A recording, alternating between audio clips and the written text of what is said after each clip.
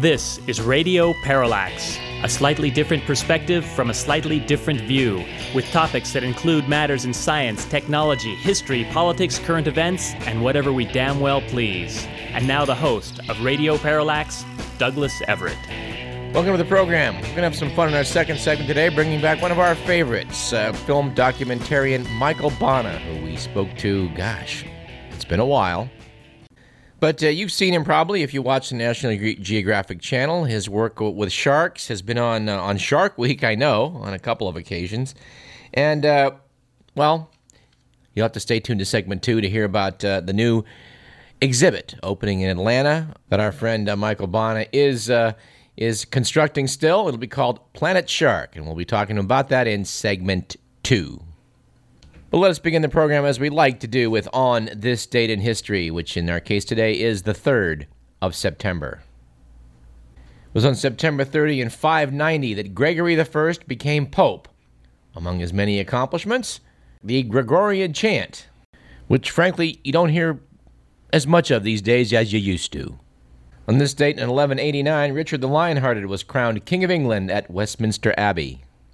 Known for leading a crusade to Palestine, it is perhaps less well known that he spoke French. I mean, even when conducting royal business, that was the language that he spoke. He was also gay. And folks, isn't that why you listen to this program? The tidbits like that we serve up? Well, we hope so. On this date in 1658, Oliver Cromwell died, having ruled England for almost 5 years as Lord Protector, a post to which he was appointed in 1653. Cromwell had defeated the royalist forces in the English Civil War and tried to appoint someone else as the leader of the pack, but decided that, no one else could do it any better than he could. He would just have to step up. The monarchy was restored about a year later, at which point Cromwell's body was disinterred from Westminster Abbey and hanged. That'll teach him. On this date in 1803, in his notebook, English chemist John Dalton, who proposed the atomic theory of matter, uses atomic symbols for the first time. And oh yes, by the way, it was on September 3rd, 1939 that World War II began. At least that was the date upon which Great Britain and France declared war on Nazi Germany following their invasion of Poland. If any date in history needed some comedy relief, it might be that one, so it's interesting to note that on that same day, the first and only Yugoslavian Grand Prix was held in Belgrade. Our quote of the day comes from Winston Churchill, who once said, "India is a geographical term. It is no more United Nation than the equator." Our quip of the day comes from the original historian, Herodotus, who once said, "Very few things happen at the right time, and the rest do not happen at all. The conscientious historian will correct these defects." Our joke of the day comes from a comic strip, Pickles, wherein a month or two ago, they illustrated a couple guys out playing croquet. One of them says, "I've heard that at one time Donald Duck comics were banned from Finland because he didn't wear pants." The guy goes, "Really?" The guy goes, "Yep. Once I was refused service at a restaurant for the same reason." For the next several panels, the fellow looks at the guy that just said that, puzzled, to which he adds finally, "Only in my case, it was shoes," causing the first guy to say, "Way to ruin a good story." Our stat of the day comes from the Marilyn Vos Savant column in Parade magazine.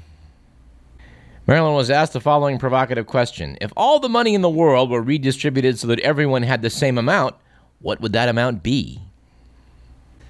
Said Marilyn, "The global money supply is about $60 trillion. Economists call this figure the M3 value, which includes much more than currency. Say we take it all, which means that you and Bill Gates would have nothing in the bank and distribute it equally among individuals in the world, which are about 6.8 billion people at this point. Do the math, and each man, woman, and child on Earth would have about $9,000.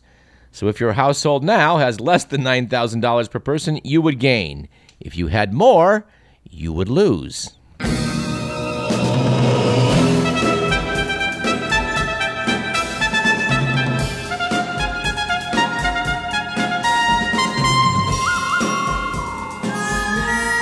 All right, let's jump into the good, the bad, and the ugly.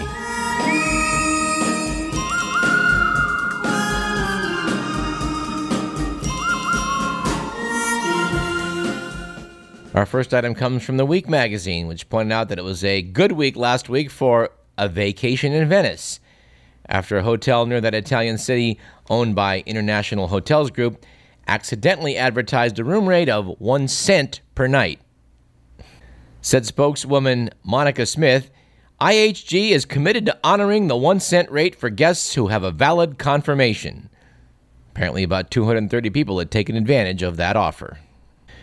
Apparently it was kind of a bad week a few weeks back for British economists, after two of them sent an extraordinary letter to Queen Elizabeth II in which they tried to explain why they and their distinguished colleagues failed to foretell the financial crisis. Said the Economist, everyone was to blame, meaning no one was to blame. A better explanation is that economists ignored messy realities that don't lend themselves to expression in mathematical models or are intractable to formal analysis. We have more to say on that topic a little bit later in the show. And finally, it was an ugly week last week for Dutch geologists, when the Dutch National Museum had to admit that one of its prized possessions, a rock supposedly brought back from the moon by U.S. astronauts, was in fact a piece of petrified wood. According to the story, the museum acquired the rock after the death of former Prime Minister William Drees in 1988. Drees received it as a private gift from the then U.S. ambassador during a visit by the 3 Apollo 11 astronauts. Said a spokesman, apparently no one thought to doubt it since it came from the Prime Minister's collection. Here's the part I like best. Researchers from Amsterdam's Free University said they could see at a glance the rock was probably not from the moon. And actually, we have a bonus, good, bad, and the ugly item, sent to us by our New York correspondent in conjunction with the appearance of former Homeland Security Chief Tom Ridge on the WNYC Leonard Lopate program. Apparently, Secretary Ridge revealed in his new book that George Bush thought we should go with the color yellow for those alerts that we used to have, because if we launched the system at orange, people might become used to the threat and not take it seriously. Ridge also said they considered white as the top threat level until Andy Card pointed out to someone that white is in fact the color of surrender. All right, item from the Only in America file. Apparently a North Carolina woman is suing the city of Raleigh because no men will play tennis with her. Nancy Griffith, age 41, said she was so routinely beating the male opponents in the city-sponsored tennis league that the city scrapped a rule that penalized players for declining matches. Griffin, for her part, wants $10,000 for her emotional distress caused by hearing her opponents make excuses. Is this a great country or what? Griffin was quoted as saying, apparently with, great emotional distress in her voice, one said he had a jealous wife and he couldn't play females. Is it lame? Yes. Is it legally actionable? Well, in America, maybe. We're going to be talking as this show wears on about how the public is influenced by things. And boy, we must have an English theme on today's show. According to Mental Floss magazine, a couple of researchers at Oxford University, or at least one at Oxford and one at Italy's University of Trento, studied how much we're affected by how foods look, taste, and smell, at least in terms of how much we then enjoy them. And perhaps not surprisingly, the way they sound actually changes our dining experience. Charles Spence and Massimiliano Zampini studied people eating Pringles in their laboratory and electronically manipulated the noises their subjects heard as they chewed. The scientists note that certain sounds simply taste better, adding that if we change the sound as they eat, we can actually change how fresh or crisp the Pringles taste to people. And if you're keeping score, it turns out that a high-frequency crunch from 2 kilohertz to 20 kilohertz was judged as the most crisp, fresh, and delicious sound a potato chip can make. All right, let's talk a little bit about health. We mentioned on last week's program the AstroTurf groups that are being hired to show up at these so-called town hall meetings. Sacramento's congressman, by the way, Doris Matsui, has said that she's going to have a telephone town hall meeting. Yeah, that makes a lot of sense. But I guess at least in the Sacramento town hall meeting, armed men won't show up exercising their right to bear arms. But thought I would quote from Carol Lockhead from the San Francisco Chronicle's Washington Bureau, who noted that obesity's heavy toll on medical expenses needs to be taken a look at. Said Lockhead, obesity is the elephant in the room of healthcare reform, a public health catastrophe that kills more than 100,000 Americans a year, cost the nation $147 billion last year alone, and threatens to shorten U.S. life expectancy for the first time since the Civil War. She goes on, whatever Washington does this year to reduce medical spending seems likely to be swamped by the nation's rising weight. Obesity lurks behind the top chronic illnesses, heart disease, diabetes, stroke, colon, breast, and prostate cancers, among many others, whose treatments routinely cost hundreds of thousands of dollars. At present, 1 out of every 3 Americans and 1 out of every 4 Californians is obese, and rates are rising at an alarming rate, particularly among children. Article goes on, while healthcare legislation in Congress would increase spending on prevention of chronic diseases, it does little to tackle the underlying obesity epidemic directly. Most of the bills are silent on what many health experts contend would be one of the most effective weapons, a tax on sodas. And from the Chronicle on that same date, which was August 16th, article by the same author noting that industry fights proposals to levy tax on sugary sodas. Apparently, last month, the Washington media market was saturated by an advertising campaign featuring a slim adult couple on a budget holiday sipping small cans of soda and objecting to taxes on simple pleasures. The funders? Well, the beverage industry, which apparently is behind an AstroTurf group titled Americans Against Food Taxes.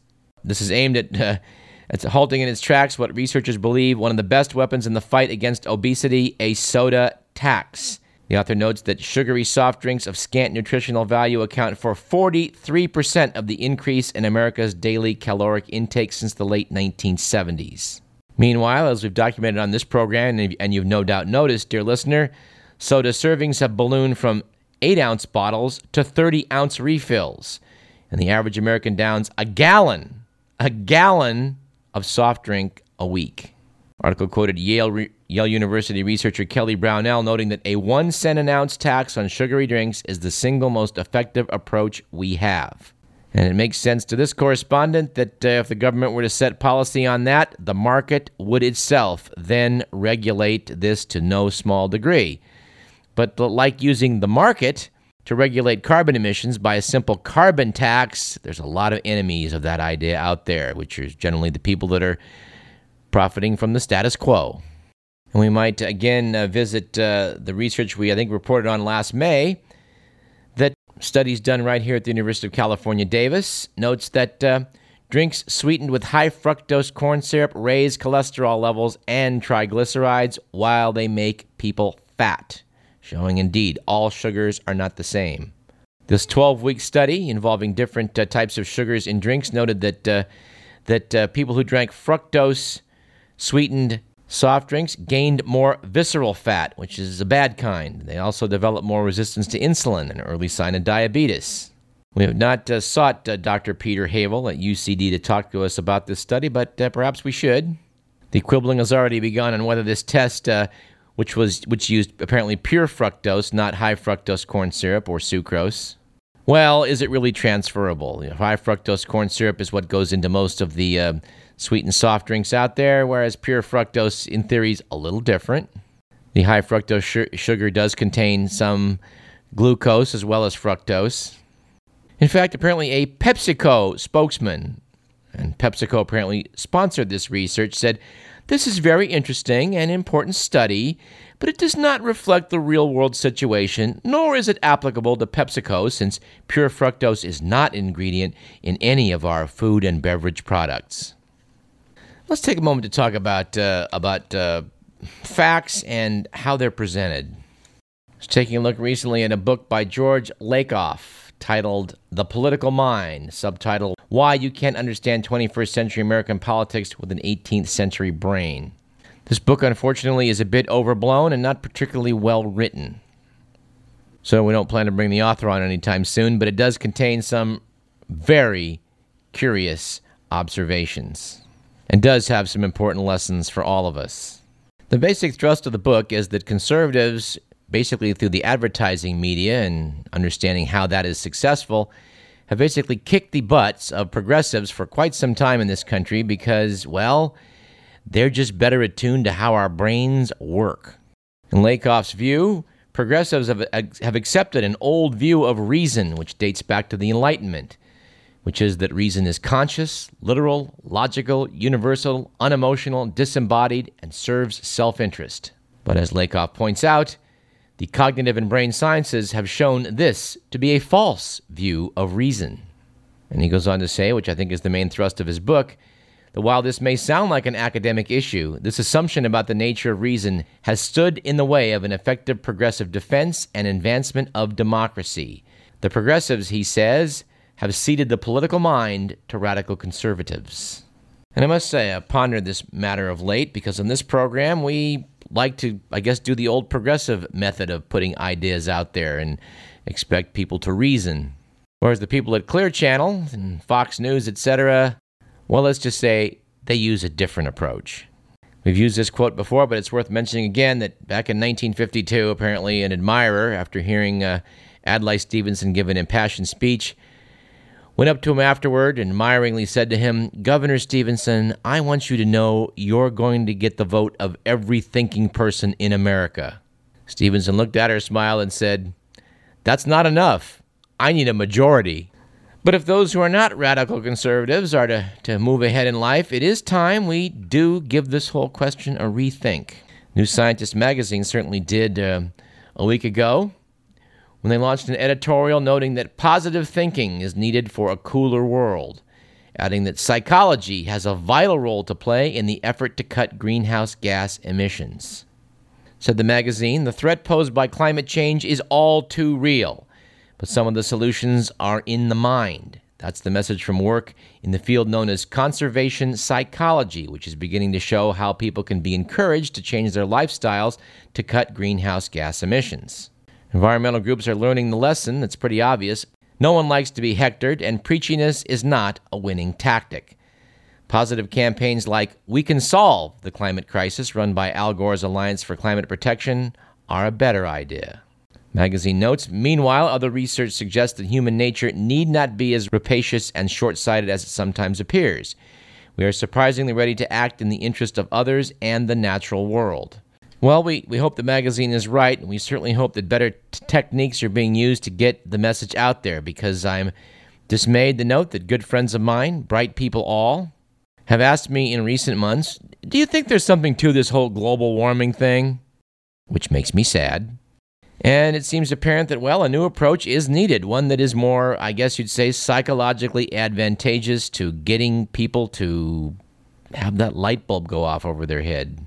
Because, as we mentioned in the last couple of weeks, certain powers that be have managed to get buzzwords out there that are very counterproductive. We're referring, of course, to the death panels. Writing on BaltimoreSun.com, Paul West noted, the notion that healthcare legislation would encourage life-shortening measures for the elderly or infirm, even government-assisted suicide, moved from Twitter feeds to accepted fact. It was repeated on websites and echoed by current and former elected officials. As a result, opponents of Obama's health reform measures have succeeded in fashioning a wedge issue out of an idea that's been part of federal law since the 1991 Patient Self-Determination Act, and supported in the past by both major parties. Article noted that the campaign to do this launched shortly after House Democrats released their sweeping health overhaul measure on July 14th. 2 days later, in a talk radio appearance, Betsy McCarthy of the conservative Hudson Institute, another right-wing think tank, attacked the measure's advanced care planning provision. McCarthy, who is a former Republican lieutenant governor of New York, also helped derail Bill and Hillary Clinton's health care overhaul back in 1994. She described this House proposal as a vicious assault on elderly people. Said Betsy, the Congress would make it mandatory, absolutely require, that every 5 years people in Medicaid have a required counseling session that will tell them how to end their life sooner. This was said to former Republican presidential candidate and alleged actor Fred Thompson on a show he started last spring on 125 radio stations.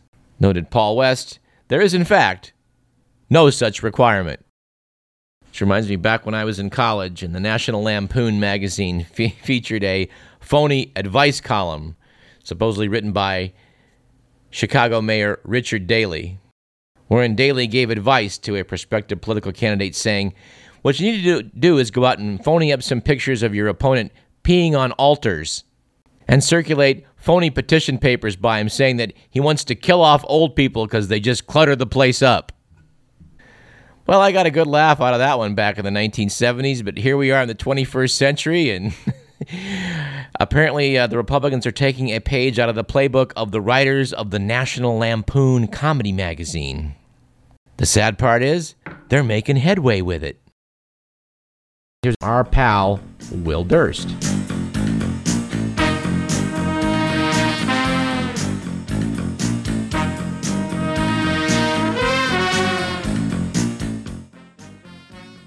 Well, thanks, Doug. And today I want to applaud the president for taking time out of his Martha's Vineyard vacation for a valiant effort to throw a happy face on the economy.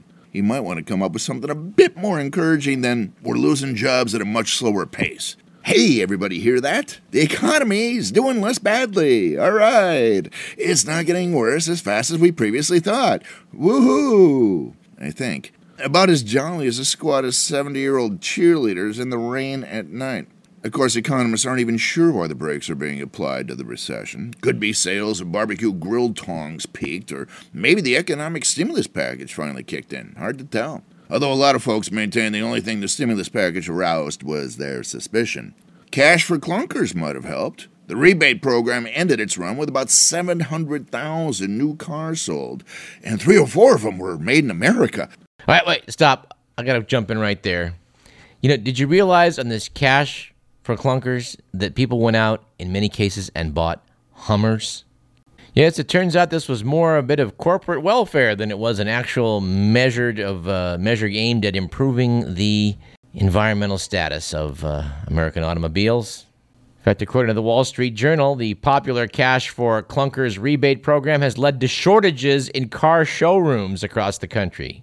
Ford is now cranking up production to turn out 495,000 vehicles this quarter, an 18% rise from last year. One gets the sort of idea that some people are missing the point on some of this. In fact, as usual, we're going to have to go to the UK for proper reporting on this. According to The Guardian, SUVs and pickup trucks made up 83% of the 300,000 cars that were first traded in under the scheme. Asked the newspaper, are Americans really over their love of big gas-guzzling automobiles? Well, not entirely. 6 of the top 10 trade-ins were SUVs, with 2 minivans and 2 pickup trucks rounding off the list. This reject list did not include any sedan model cars. Noted the paper, the scheme, which was designed primarily to boost auto sales rather than green America's roads, does not require purchasers to make a radical improvement in fuel efficiency in their new car. Once again, it looked kind of green, but it turns out to be corporate welfare. Anyway, sorry to step on Durst, but we're up against it on time. This is Radio Parallax. I'm Douglas Everett. Stay tuned for more rants.